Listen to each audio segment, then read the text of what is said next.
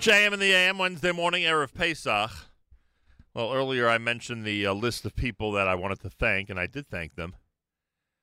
So many staff and volunteer involved with the Nachum Segal Network. And I mentioned again, as I said a couple of times this week as we were going through the schedule, that I bet you Matis is going to be doing Sunday morning show, even though it's Chol HaMoed. And sure enough, I basically have confirmed what I had thought. Wishing him a Chag Kasher V'Sameach and welcoming him to JM in the AM. Good morning, Matis Weingast. Good morning, Nachum Segal. Good Erev Yom Tov. How are you? You sound good, Baruch Hashem. B'li Ayin Hara, you sound good and healthy, and I hope the family is the same. Yeah, thank God. Before I got on the phone with you, I put on a mask. So, you know. You're really taking it to the nth degree, huh? Oh, yes. Never too cautious, Matis. Never too cautious. Well, they say to just go on with your normal life as best as you can. So the normal life right now is to wear a mask Right. when you're talking with someone. That's true. Crazy. You know, I thought it's interesting. You know, this is the time of year, obviously, that we used to have our WFMU fundraising marathon, and I was saying to myself, I don't know how we would have handled that with people walking in and out of the building and being together. I mean, at some point, we'd have to have closed it down, I assume. I even thought, it's funny, you know, I did this exercise in my mind. At one point, I got to the point where you, and I don't even know if you would have agreed to this. The truth is that, you know, at our age, it probably wouldn't be a smart thing to agree to.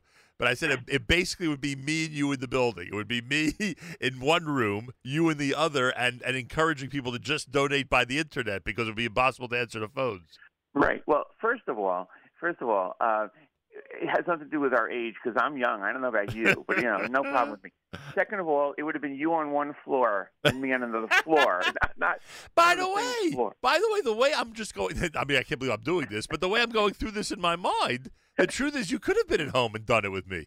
You actually could have been on the phone, and you probably could have gotten all the info, you know, remotely, which I'm sure they were set up for, you know, this year because they had no choice. So that's funny. Right. The truth is Really, we could have brought, and I probably could have been here. So the truth is, I just solved the whole problem that we don't have. Well, if you recall, two things. One is the first time you did a fundraiser on the network, I was home and helping on that. That's right. But bringing back to what Rabbi Goldwasser said, and you know, for your father and the esteem and memory of your father. You know, we did shut down the marathon. That's right. That year, the marathon got completely shut and restarted 2 weeks later. And Baruch Hashem, it was fine. And life will continue now also. That's true. And yes, I'm going to do a Sunday morning show because I enjoy doing it. And live. We have to stress you're going to be live. Right. Not like I have anywhere to go. And we should, well, a lot of people like waking up later these days, frankly, but all right. True. But the truth is that you enjoy doing it live, and it's a great presentation, and I think after all the rest that hopefully people will get on Shabbos Chol HaMoed, they're going to be up very early Sunday morning just waiting for some great live program. They a lot of people, especially the people who are alone, unfortunately, just want to hear a live voice in our community, and you'll be able to do that early Sunday morning. Right. All right. I'm thinking that maybe we would have a segment where people will text us and tell me how long their Seder took and how long it would have taken. And by the way, it's funny you say that because, of course, this has been a discussion in my home. There are starim that are normally long, as you just indicated. Obviously, if someone's alone, you're assuming it's going to be a pretty quick Seder. But also the opposite.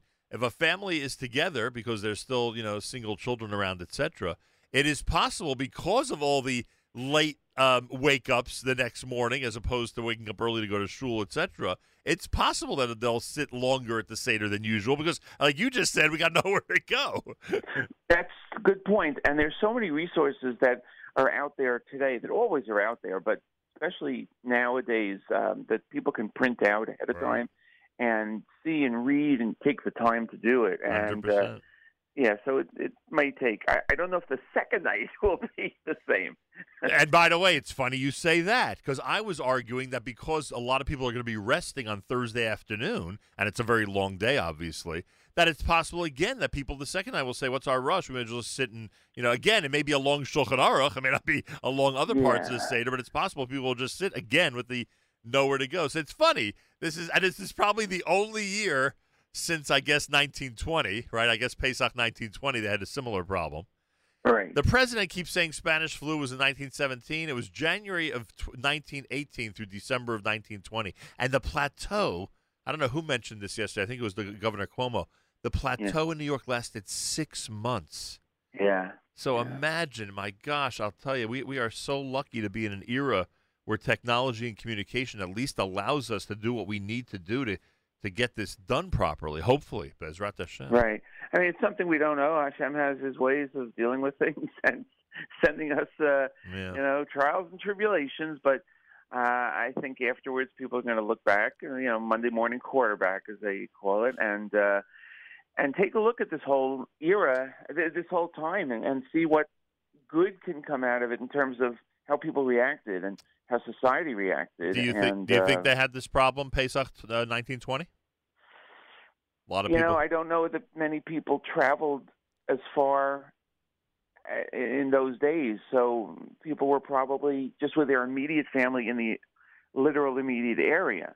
Yeah, so I wonder in those days. I wonder if that year people were less hesitant or felt they had no choice but to invite people who were alone to their Seder. I wonder. It's difficult, there are a lot of questions that rabbis are being asked nowadays. Yeah. I'm sure that there was some type of response from back then. It would be interesting if any of the halachic experts that listen to the show, would be able to tell you about Shilas and Shuvas. Shuvas from Pesach 1918, 1919, and 1920. I wonder if they exist. That's a great point. Wow. Yeah. What an interesting time we are in. Meanwhile, we're in an exciting time for your family. Gavriel's birthday is around now. Gavriel, can you imagine celebrating a teenager's birthday during this time? I mean, I feel terrible. You'd think at least he'd get a good Chol Hamoed trip out of it, Yeah. By the way, quite honestly, if one more person says to me, "I'm going out on my deck as my Chol Hamoed trip," at least you have a place. You have a place for a trip, at least. Right. But still, Matis, how badly are you missing the baseball season? I can only imagine it's killing you that you can't sit down at night and kick up your feet and watch Major League Baseball. It must be killing you at this point. Wait, I'm sorry. You mean opening day would have been already? No, you know me. You know me with sports. I'm not very knowledgeable, but I enjoy watching certain types of games. I enjoy a good football game. It doesn't matter which team. It's a good game. I enjoy a baseball game. Right. Oh, you do enjoy baseball. Enjoy that. And as a pastime, missing it. You know what I thought should be done, and I haven't looked at the channels really, but I would think that maybe on some of the sports networks they would be playing a set number of games, like not repeating an entire season, but pick games from each season and different teams and play them every day. Yeah, a lot of networks are playing like classic games and stuff like that. Okay, so that shows you how much. No, meaning they're doing it as classics. They're not doing it in order or as you just described, but they're doing it a little differently. But that's one of the and it's funny as a sports fan. I sometimes find myself getting into those games, which is ridiculous as they took place 10 years ago. But especially if it seems like one team is winning and already that they lost. Exactly. Oh, it's so funny, I'll tell you. Anyway, guess what? 7 a.m. Sunday morning, you'll be hearing from me. I will be reminding the public through Facebook and likely on our NSN app that you are up and ready to go, and we look forward to hearing from you on Chol Hamoed. Yes, thank you. Same here. Maybe you'll join me on the air. I would love to do that, and I'd love to join you on the air Sunday just to review the 3-day Yontif, just to see if any of our analysis and predictions came true. Right. We could do the old classic, Matis. I could ask you what time you finish a Seder, and you'll say, for example, 11:30, and I'll say, oh, we were 11:35. I could pull that routine on you if you want. Right. I would. I know you have reminded people of this, and so many of your guests, I'll repeat it again, that even in this time that we are by ourselves, there are people that are totally alone. Yep. And somehow one should check up on those people, especially the elderly, to make sure that they're okay. And I'm no Rav, but there have been rabbinic statements as to the importance of checking up on a on a person who's especially elderly or has issues on Yom Tov and how to do it. I leave that up to the rabbinic figures, but it's extremely, extremely important. It's a great point. It's a great point. And whether it means speaking to a rabbi about doing it differently, at the minimum, if you're able to, send someone to literally stand outside the door and scream, "Is everything okay?" Right. Start at that point. But obviously, if you feel it has to be much more direct and serious than that, then seriously discuss it with a rabbi. And I wanted to point out, as I've said before, that this year. You mentioned people who are alone. This year, it's one thing when people who are normally alone have a 3-day yontif. You know how it is. It starts and you drift into it, and by the time day 2 comes, especially on Pesach, which you have stuff to do, shul to go to, and starim to have, etc. As it usually goes by relatively quickly, and then and you rest up on Shabbos. But this year, people who are starting a 3-day yontif alone, without shul, and without companionship, have also been doing this for the last 3 weeks. So they're not even entering Pesach as if it's a little oasis. They're just doing what they've been doing, like all of us have, for the last 3 weeks. So have that added rachmanis, have that added mercy on them and sympathy for them as you check on them today, and hopefully are able to check on them over the next 3 days. Right, because I've spoken with people, as you have, and there are people who are totally shut in because of this. Yep. And are afraid to go outside, and I understand and respect that. But it does have, and again, I'm not a rabbi or a doctor, but it does have an effect on the psyche to be in the 4 walls and, not have that exposure to other people. It's very difficult. So check up, everybody, on people, and check with your rabbi if you think that you need to do something that might be questionable. Right. Now, of course, our Israeli listeners right now are going, yeah, exactly. What? I actually mentioned to a relative in Israel yesterday that we have a 3-day yontif, and they like paused for a few seconds, like, what? And, oh my gosh, I never thought of that. We thought we had it bad here with 2 out of 3 days being completely secluded, and now of course here in the United States or outside of Israel, it's a 73-hour ordeal. Yeah. Anyway. Well, this too shall pass. This too shall pass is right. And next year, hopefully, we'll be with everybody we want to be with. Yes. And you know what? I'll even make a commitment that if things go well, and we're able to get together next year, I'll even get together with people I don't want to get together with. How do you like that? I'm ready to go out on a limb there, Matis. Oh, how nice. But I mean, again, I'm sure you heard the same joke about people saying that this year, unfortunately, I won't be able to get together with my relatives. Well, I guess there is a benefit to coronavirus. Someone also pointed out, you'll like this because you like the stats. Someone also pointed out the most Pesach starim in the history of the world. This is the year with the most starim in the history of the world, which I thought was pretty cool. Yes. And as Rabbi Goldwasser said, the biggest siyum to start off the Yom Tov in the world, which is amazing because when you think about the number of siyumim and the amount of learning that's taken place through Zoom, it's not the ideal. It's changed. More people have been able to learn and have been able to take the opportunity. No question about it. Because of that. So it's very interesting. It's a bit of a reset, mostly. Hey, you know what happened? You know what year we started doing a siyum on JM and the AM?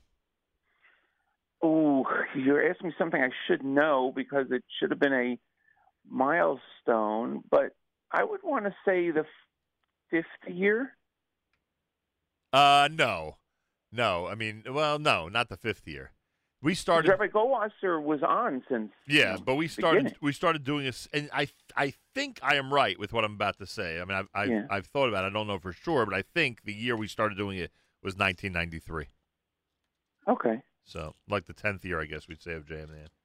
Okay, I'll go with that because I was trying to think what prompted it. If there was something, I will tell you off the air. Yeah. If you hold on. Okay. Matijao, to you and the family. You wanted to say something? I'm sorry. No, I was about to say the same thing to you. Wishing you and your family and stay healthy, Matis. That's an order. You too. Thank you. I'm going to try my best. I'll tell you one thing. My kids are trying their best to make sure I stay healthy, Baruch Hashem.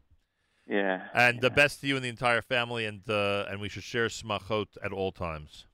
Thank you. Amen. Tadaraban. Speak to you Sunday. Can't wait. Can't wait to speak to Matis on Sunday. we're literally going to review. I'm not kidding around. I'm going to call him in the 7 o'clock hour, and we're literally going to just review what the 3 days were like. I have to keep a list in my mind over the 3 days of all the little anecdotes that I want to tell him. And we'll do that Sunday morning, please God. And then Monday I'll be live here from the New York studios, please God. You know what's funny? I was criticized more than once over the last 35 years that when I say that something will happen or see you Monday or whatever, that I don't say Be'ezras Hashem or please God. And I've been doing that a lot more. Every time I mention now that we'll be back in this studio, it's please God, because God forbid we know that how quickly this virus can strike. But yes, please God, Monday and Tuesday. Monday 6 to 9, Tuesday 6 to 9. And then on Isru Chag for Chutz La'aretz on Friday 6 to 9.